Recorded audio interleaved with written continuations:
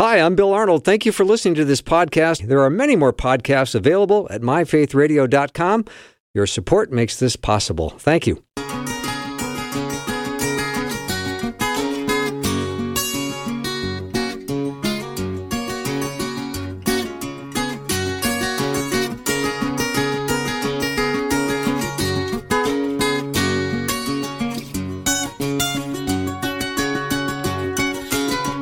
And a warm welcome to the afternoon show. I'm Bill Arnold. You know, I've not heard this expression very often, and it's the two words put together called intellectual humility. We're going to talk about that all day with Dr. Peter Hill. I can't wait.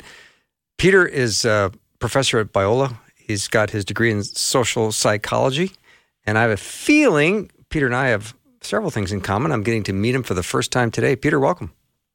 Thank you. I'm glad to be here. So you spent some time in Houston. You got your PhD there. So I lived in Houston for a little bit myself. So we have that in common.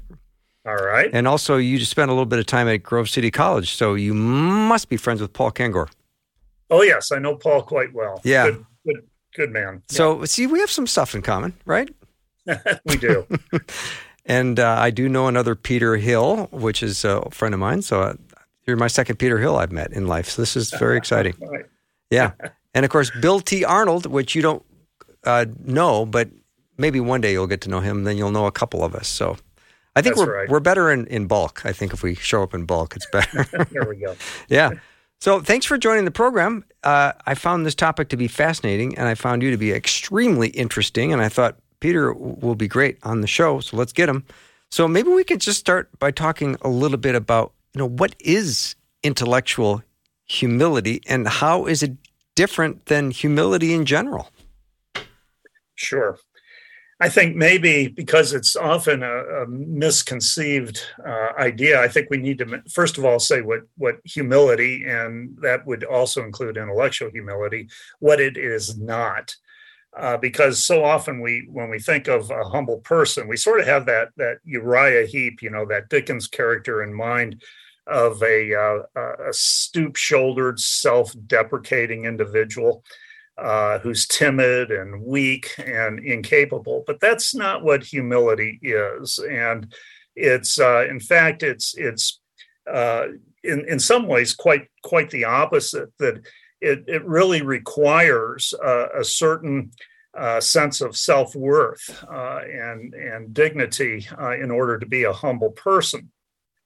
And so in broad strokes, I think when we're talking about humility in general, we're talking about a motivation to discount self-serving thoughts and attitudes that we have, evaluations of ourselves, and we have a corresponding increased respect and appreciation for the value of others. And in the area of intellectual humility, we're really talking about specifically the realm of ideas and beliefs and opinions. And it's far more than just tolerance of disagreement. Philosophers have for a long time talked about intellectual virtues, and humility would be just one of those. And like humility in general, intellectual humility should be thought of, I think, as a motivational drive that at its heart is a deep, overriding, intrinsic concern for knowledge for its own sake, not as an end in itself, not as a means to some other end, like financial gain or something such as that. So I want to make the case that I think more than anything else, it is a motivation to understand and not a motivation to persuade, especially in social discourse. So it's not like I'm coming in to teach you that you need to be corrected as much as it is I'm trying to understand where you're coming from. All right. I appreciate that distinction a lot because that is very helpful. And it probably is a big temptation for people with a lot of intellectual capacity to show up and be the one that has the answers. That it probably is. Leaders, whether they be intellectual leaders, teachers, or folks in academia, or leaders in the corporate world, for instance, and as well as in the church, they're usually very capable people Right. And they got to that position because they're capable. So sometimes they're going to be finding it quite difficult to be intellectually humble. And Peter, they're going to be valued for their intellectual capacity, and we're going to want their wisdom. But there must be a fine line between a person who comes across with great humility and someone that comes across with a little bit of a know-it-all attitude. Yeah. Jim Collins wrote a very influential book back, I guess it was around 2005 or something, Good to Great. It's on, I remember that. bookshelves. Yeah. A lot of bookshelves. And he made a very interesting, so he did a study of businesses, corporations that were doing well after perhaps even a charismatic leader had left, and found that the key for the corporation to continue to do well was how much humility did that leader show. It wasn't just his or her capabilities, vision. All of those things were important, but what seemed to be the discriminating factor was the humility in general, but intellectual humility, which meant that leader was listening to the folks on the management team and was building a resource there, a human resource that was corporately now available in that corporation. Mm-hmm. Dr. Peter Hill is my guest. We're talking today about intellectual humility. I find this topic so interesting, and I've got a bunch of questions, but I also want to make it available for you to ask anything that comes to your mind regarding intellectual humility. You can send the question over to 877-933-2484. Peter, did you know I might be springing that on you? No, but that's okay. Yeah, I figured. I'm comfortable with it. I figured. What about in a situation where someone might be older than you and might have a fair amount of understanding about a particular subject, and they make a mistake and they find it then hard to apologize because it's hard to be intellectually humble at times? It is. I know that in the classroom, as a university professor, you want to come across, especially if you're in a position where people have expectations of you, you want to come across as knowledgeable. You want to come across as knowing what you're talking about. And it's often difficult. I think there's a certain fear that we might have that we're losing some of our authority to admit that maybe we just don't know the answer, or perhaps that we are wrong. And I think, we expect that sometimes of our politicians. In fact, we're critical of some of our politicians sometimes when they actually change their view. And in some ways, I see that as a strength. If 10 years ago somebody voted this way, the pundits often make a big deal out of that, saying, look, this is what you said 10 years ago. What's wrong with you? Don't you know that? Right. And in reality, it could be, no, I've rethought that position, or I've learned some things. And I think that that's actually a virtue that they might have, but we don't treat it that way. Mm-hmm. Peter, how is humility, and that would include intellectual humility, how is that different from like a low self-regard? Yeah, I think you have to have truly be a humble person. It requires a certain secure sense of self-worth. You see, Aristotle actually talked a lot about virtues in general, and he always placed it as kind of a balance between two extremes. So, for instance, courage as a virtue is somehow a balance between not feeling like you can do anything. You're afraid to take chances, but you're also not reckless. Well, in the case of humility, it's a balance, I think, sometimes between arrogance, because that's what we usually think of. A humble person is not arrogant, but a humble person is also not servile. A humble person is not somebody who is just at the wishes of everybody else and just willing to change his or her mind once somebody presents an idea to them. It requires a certain degree of confidence in oneself. And so I think it is really quite different than a low self-regard or servility. Mm-hmm.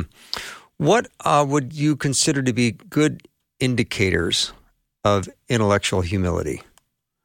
I already mentioned one, and I think it's at the heart of it, the desire to understand and not necessarily jump into like, I've got to change this person's mind, especially in social discourse. That would be true.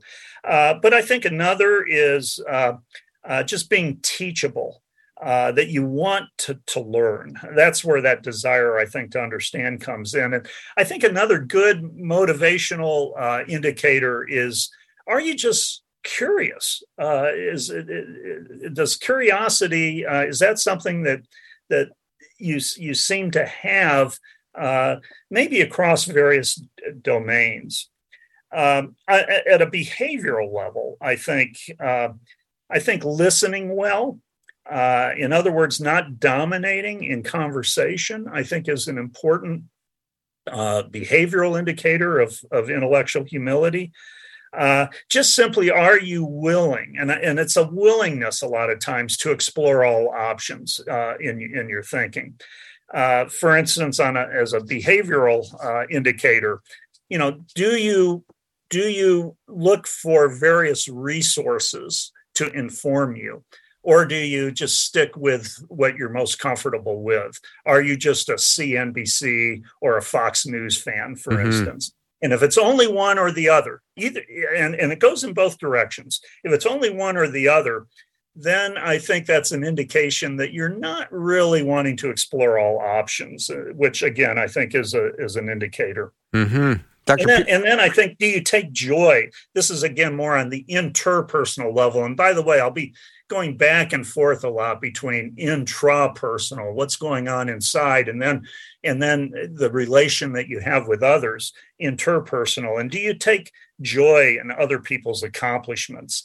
Is there a lack of jealousy that's there? I think that's another sign of intellectual humility. That's so interesting. Dr. Peter Hill is my guest. We're talking about intellectual humility. We'll be right back after a short break.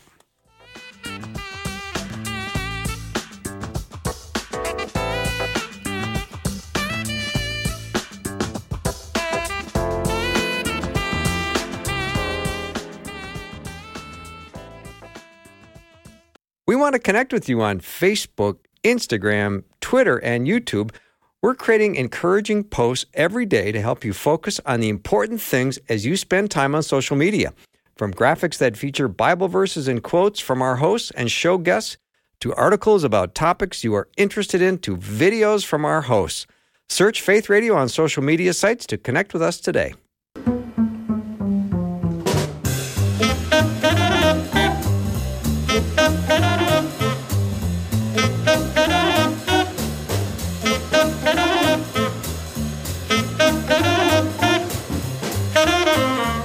Back with Dr. Peter Hill. We're talking about intellectual curiosity. Intellectual humility. There I go. But one of the last points you made was about being curious. Are you curious? I've been thinking about that the whole break. There are times, Peter, where after a full day of work and interacting with people and dealing with all of life's issues and problems that you have, that sometimes your tank is low. And generating curiosity can be a little bit of work. Yeah. And I don't think intellectual humility is an easy thing. Okay, good. I'm glad you said that. Yeah. It's going to be difficult. And like you said, for instance, the willingness to explore all options. That's quite a task. I agree. When you get right down to it, and it's trying to be even-handed. Maybe you're not going to get to all options, but it's trying to look at them in an even-handed fashion, and that requires a certain level of discipline. So, Peter, is intellectual humility like a trait, something I have or don't have, and does it vary from, let's say, situation to situation, where maybe in some situations you have it and in others you don't?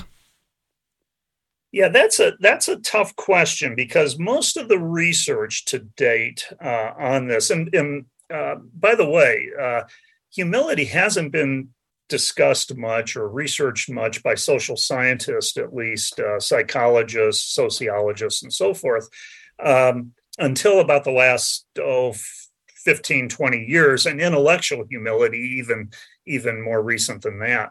And so most of the research has been sort of conceptualizing it as a trait that you are intellectually humble, or you tend to be intellectually humble. Maybe you don't, maybe you're not extremely humble, maybe you're partially humble, but it's a trait that you're pretty stable with.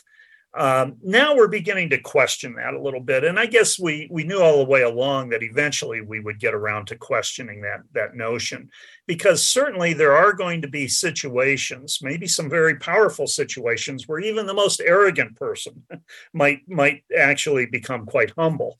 And maybe, we often use the term mud on a person's face because they made a real gaffe, a real obvious error.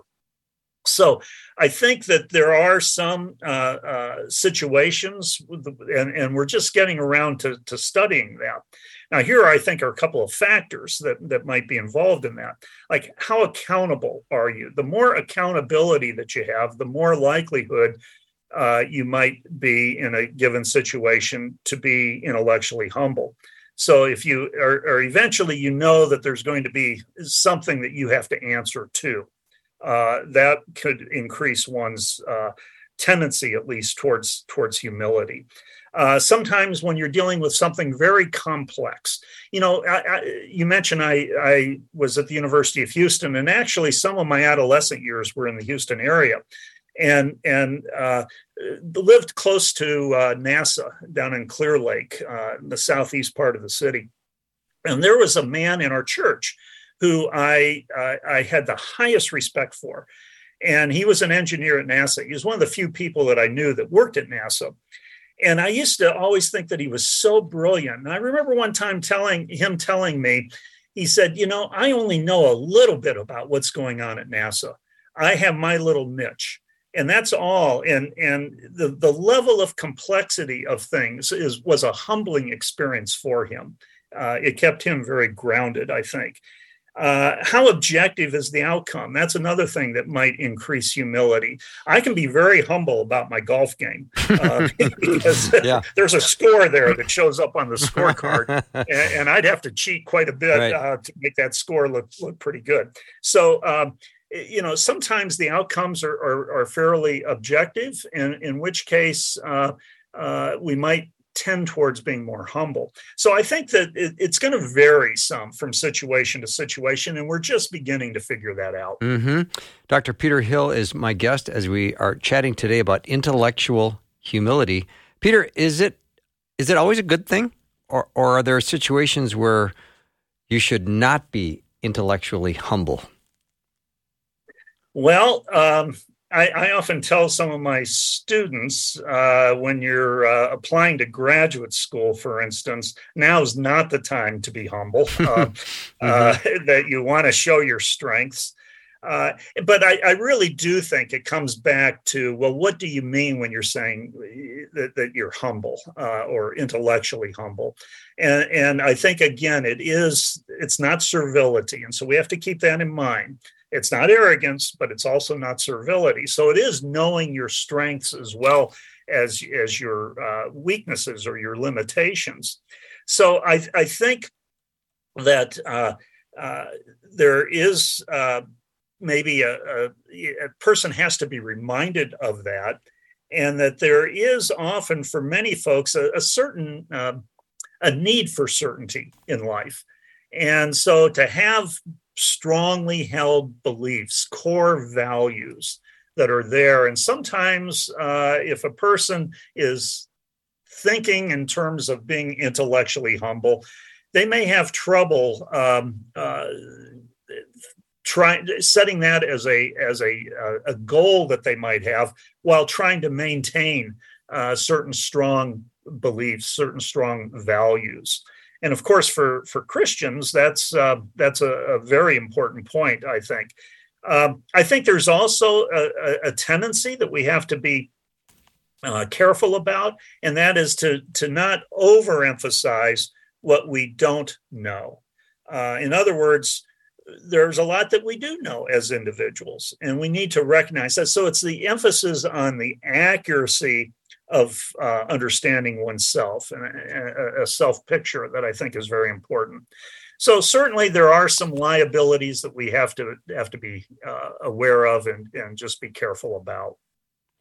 Peter, when you say you have to be careful not to talk or say too much about what you don't know, don't we always want to be as transparent as possible? Here's what I do know, here's what I don't. Yeah, we do. And I think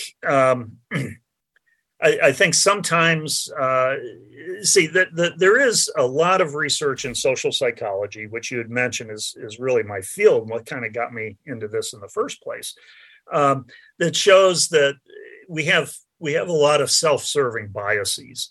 For instance, most of us would rate ourselves on a 7-point scale in terms of our overall evaluation, probably about a 5. Now, we don't rate ourselves as a 7. We don't think we're the greatest thing that walks on the earth, but we don't rate ourselves a 1 or a 2 either. And so we have this tendency, I think, to err. If we err, it's in the direction of a self-serving bias. We often refer to it as a better than average effect. So we want to be careful about that.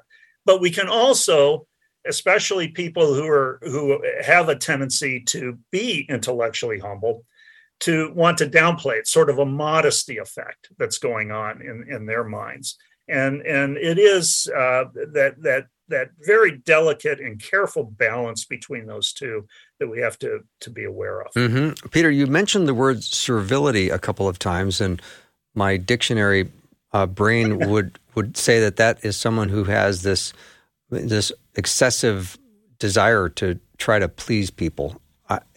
Do I understand that correctly? And yeah, are you saying? I think so. Yeah. How do we connect that to intellectual humility? Yeah, I think that that's there could be that tendency for some of us to think of humility and intellectual humility simply as, I'm going to be very agreeable. Oh, okay. I'm going to go along with what you say. In fact, I'll be easily convinced by what you will say. And that's not humility, and it's not intellectual humility. You can still hold convictions, and I hope we get to that point in our discussion here, that you can have some strong beliefs and still be intellectually humble. Okay, we will definitely get to that part of the conversation about convictions. We'll do that after the break, because that'd probably be the best time to do it. Dr. Peter Hill is my guest, and if you have a question or comment, you can text it over 877-933-2484. Again, 877-933-2484. If you have not signed up to be part of our Holy Week study, you can do that right now. You can walk with Jesus as he travels to the cross this Easter. You can join us for the Holy Week study right now. You can do that at myfaithradio.com. And if you've not gotten the Faith Radio app, I think we've made it easier for you to do that. You can text the word app to 877-933-2484. We'll send you a link. You can do it quickly and safely. We'll take a break and be right back with Dr. Peter Hill.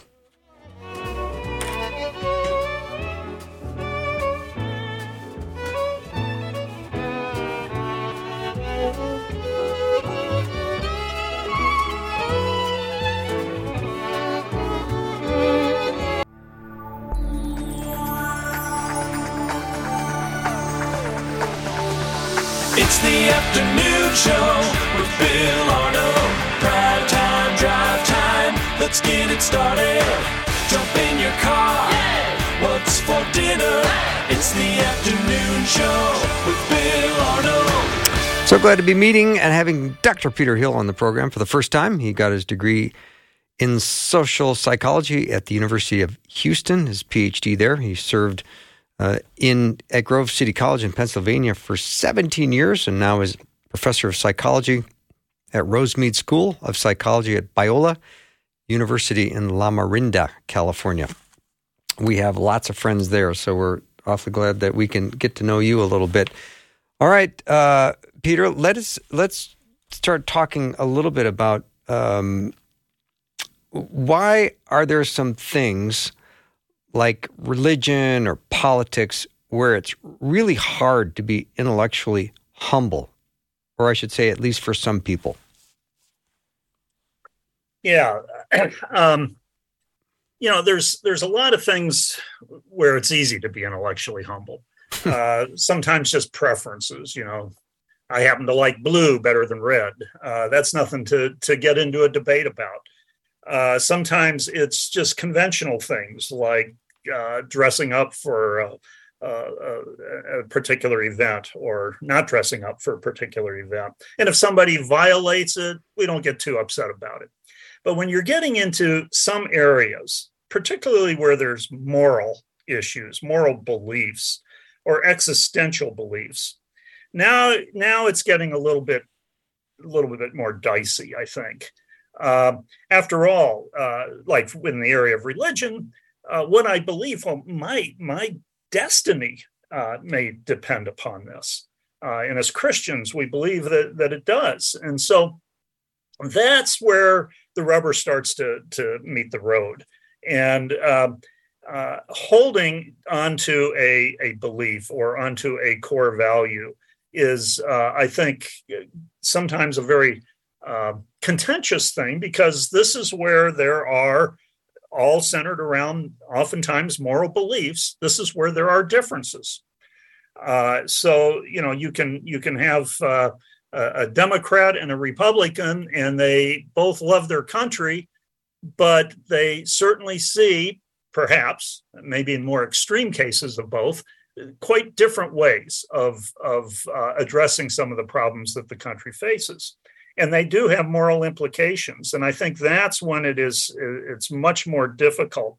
Plus, I think one of the things that I mentioned before the break was in some of these areas, there's not really, for instance, an objective outcome. I used my golf game as an example earlier.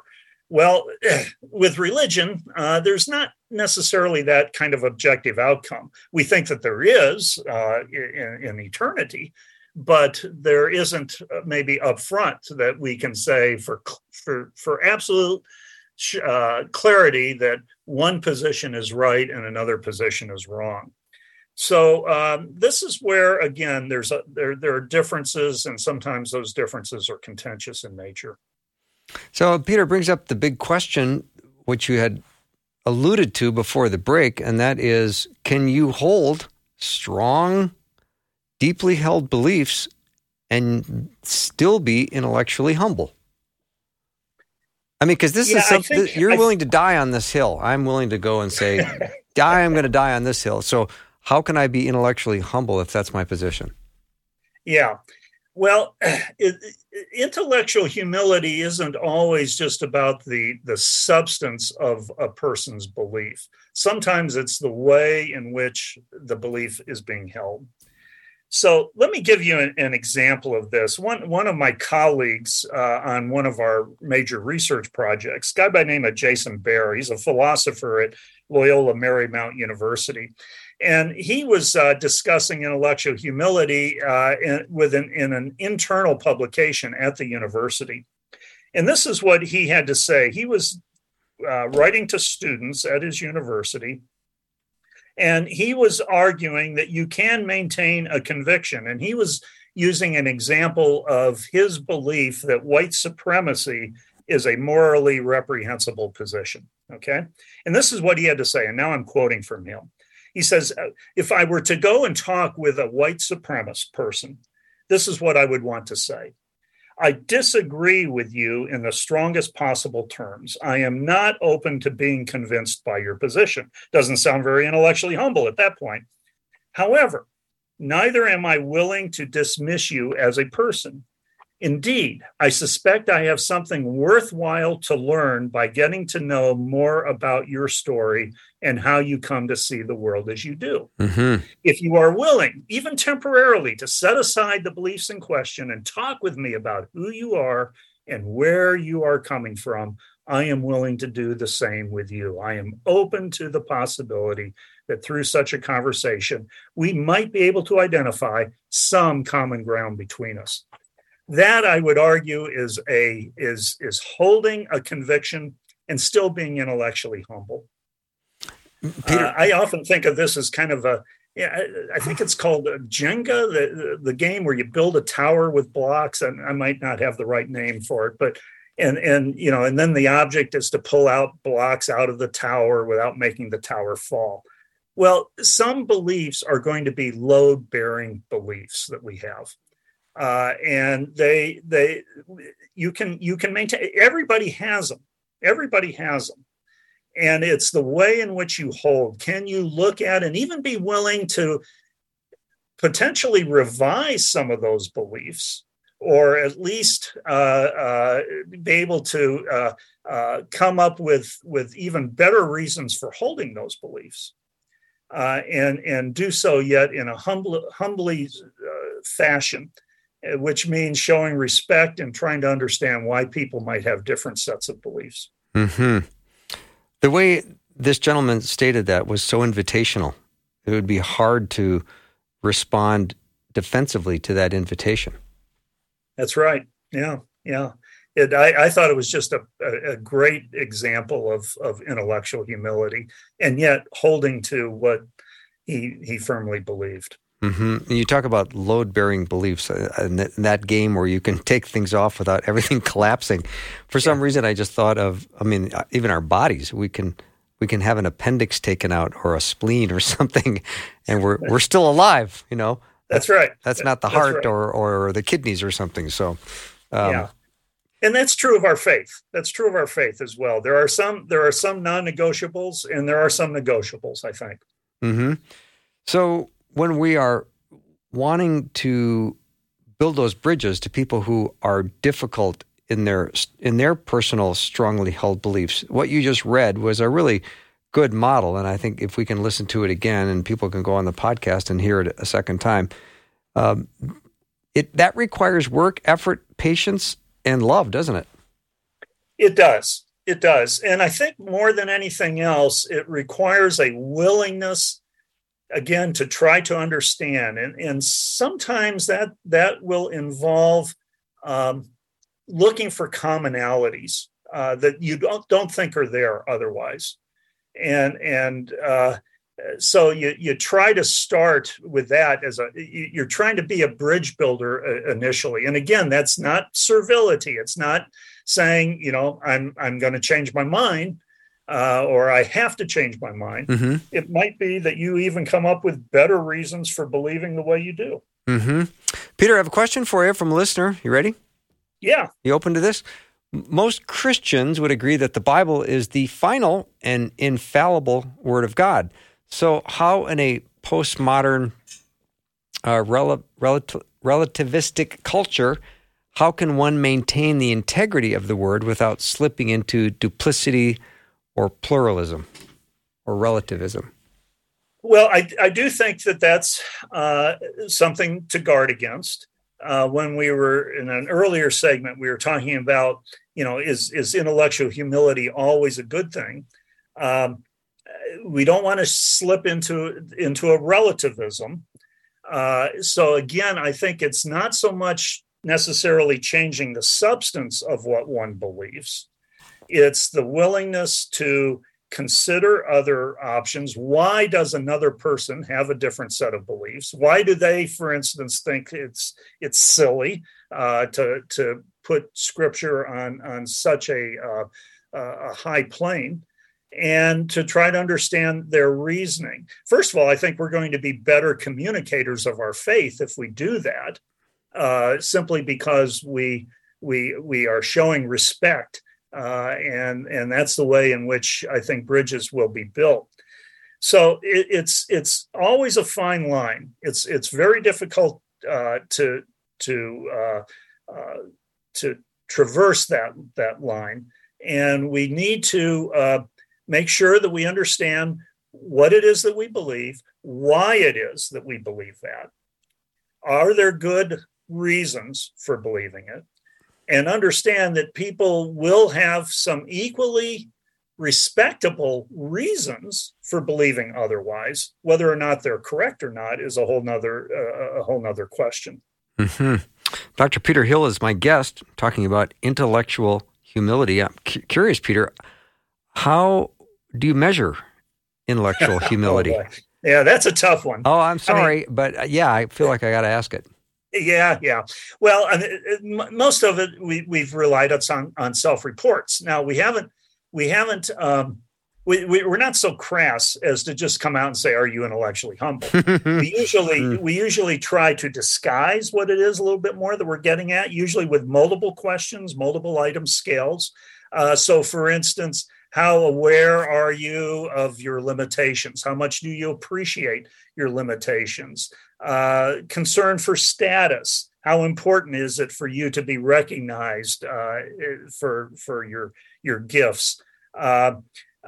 Questions like that, which again are still socially desirable questions to answer, but hopefully they're a little more subtle than just asking outright. But we also rely on informant ratings. There's actually a good theoretical reason to do that, and that is that if a person is truly humble, then maybe it probably should be noticed by other people. So we rely a lot on informant ratings, and then we have some scales that are out there that very creatively that people who are humble probably like to see humility in other people more than less humble people. In other words, it reflects a core value. So the questions are not so much about themselves as much as what do they like in other people. Peter, I would imagine that intellectual humility is very welcome in some places. I mean, if you're in ER at the hospital and you've got, some metal shard of something in your forehead, and the doctor comes in and he's telling you exactly how he's going to get it out, and it's going to be a piece of cake, and I got my degree at Harvard, and you're going to go, bring it on, brother. Yeah. You're not going to have any issue with that, right? But, No. You want your pilot of the plane to not go out and consider all options as the plane is headed in a downward fashion. Right. But when would intellectual humility start to? I mean, when would you look at someone and say, "Hey, you need a little bit more intellectual humility"? Well, I think a lot of it has to do with, I mentioned earlier that sometimes it's an intrapersonal attitude that we have, and then there are interpersonal aspects. And if it's hurting a relationship, one thing that we have discovered about intellectual humility is that interpersonally, it really serves at least two functions. One that we're calling a social oil function. In other words, there's less friction when we're around people who are humble, and especially intellectually humble people.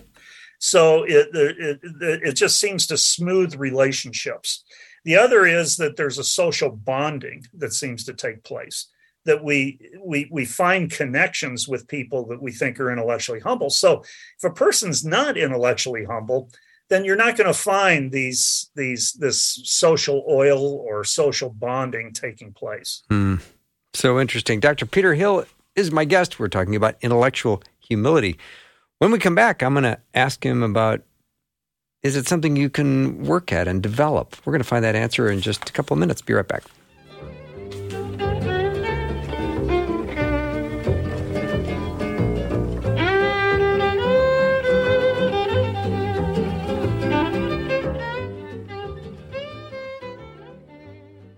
Faith Radio and Afternoons with Bill podcasts are available because of listener support. If you are a supporter, thank you so much. Becoming a supporter today by visiting myfaithradio.com.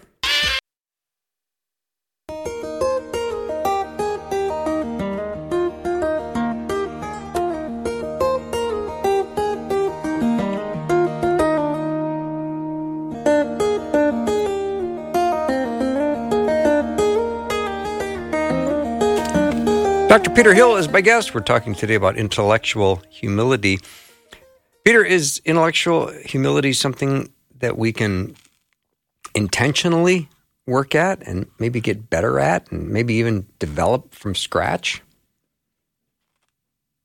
Well, I'm a little skeptical on this one. I think some of it depends upon your motive. And if it's notice I haven't said anything about being preoccupied with this, because I think preoccupation with humility and especially intellectual humility is kind of running contrary to what intellectual humility and humility really is, because there's a certain amount of almost self-forgetfulness that's going on here. And by that, I mean, you just don't think a lot about yourself all the time. You're not on center stage, you see. And if you are going to try to intentionally work at this, you're kind of putting yourself on center stage. So there's a bit of a dilemma here.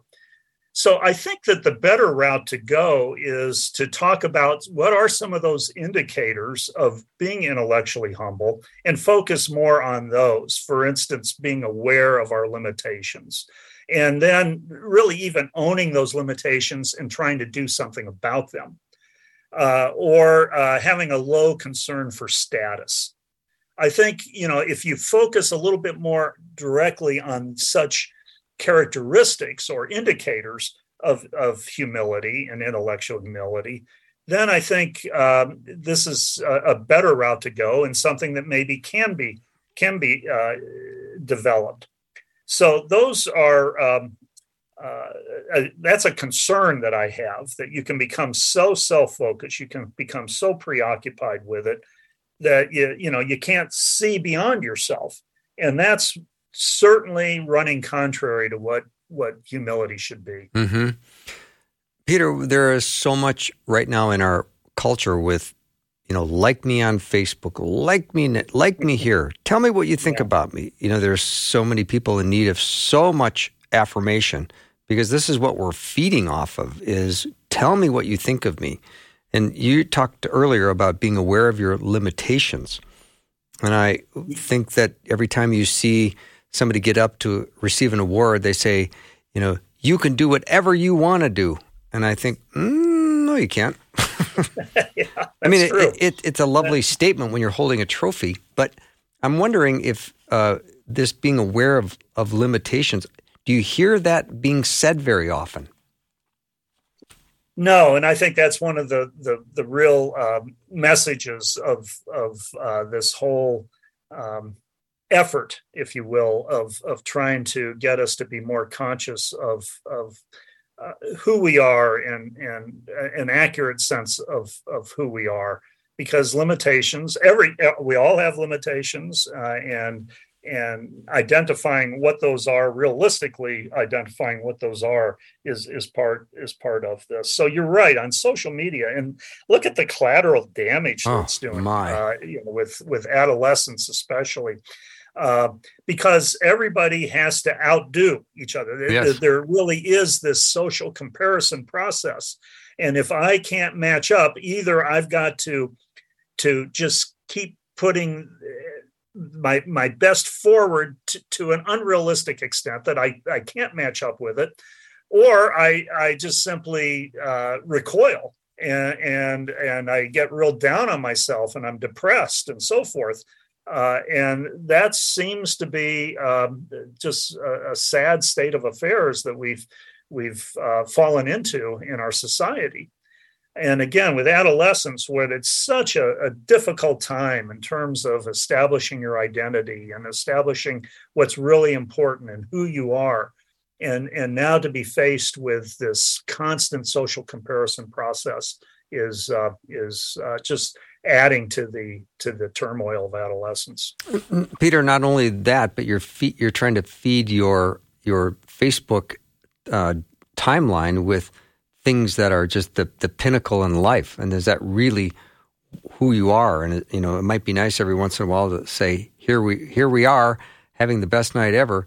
But when you compare yourself to all the events you see on your Facebook timeline, you start to think that your life isn't going very well. That's right. That's right. Yeah. That's one of the things that I think intellectual humility and humility in general should help us with, and that is not to try to always do the social comparisons that we're doing with other people. But that's easier said than done. Mm-hmm. Peter, what do you think about people that kind of do the humble brag, where they're trying to let you know that they've got a lot going on, and I don't have a lot of humility here, but maybe that doesn't connect to intellectual humility, but it does just let you know that I got a lot of game. I can't go to that game with you tomorrow. I've got to get my Ferrari serviced. It's there. The real message is I'm bragging. It's not we call it a humble brag, but it is. Now sometimes there might be good reasons. If I'm Tom Brady, I can throw a football pretty well. Yes, you can be the GOAT. Yeah. So again, it's an accurate view of oneself. But the problem is, if we err, we tend to err in the direction of overstating our strengths. Yeah, exactly. And, So Peter Hill is my guest. Are there programs that target intellectual humility as, say, a mechanism that can help society function better? Yeah, there are a few now. Here at Biola, we've got an interesting one going. There's it's actually part of a nationwide effort, still very small, but it's across the nation, where we are trying to get where we know that there are going to be differences between people. And being at a Christian institution, we've got a group of students, volunteers. I don't think they're getting any credit or anything such as that for it, who then line up and spend time with a similar group of students from a secular university. And they spend a lot of time together. It's all very supervised. They actually spend a weekend together. They come and live in each other's dorms. And spend that entire weekend in discussion on issues where they differ.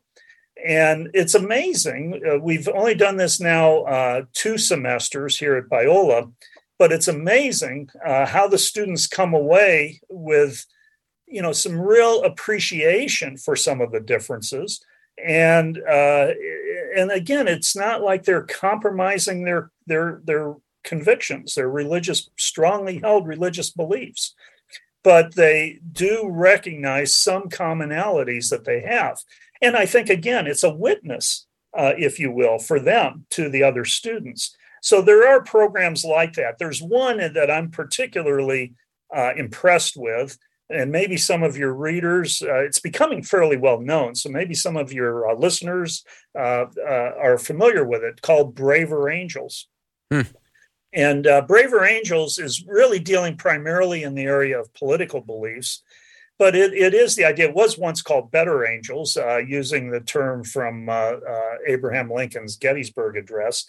They changed it for some reason to the term Braver Angels, but in some ways it requires a certain courage in order to be an angel that is willing to openly discuss and be transparent about political issues and social issues of the day. And they try something very different than that program I was just mentioning here at Biola. They actually have organized debates that follow parliamentary procedure. And that's something that we're also trying here on campus, where there are even differences, even within a Christian group of students. So that's an effort. I sat in on one of their conferences a few years ago and found it fascinating. Real quickly, I'll just point out. We've got about 30 seconds left. Okay, we've got people of like-mindedness. Maybe they're Republicans or Democrats, and we discuss issues with them. And then across the table are the opposite, the other group, and then we discuss across the table. And what we find is there's a lot more similarities in the discussions within each group along with the discussions between the groups. That's than fascinating. what would be expected. Yeah. Thank you so much. That's the kind of stuff that's going on that I think is positive. Thank you so much, Peter Hill. Great to meet you and have you on the program. That wraps up our show for the day. Have a great night, everyone. I'll see you tomorrow. Thanks for listening. Programming like this is made available through your support. Information available at myfaithradio.com.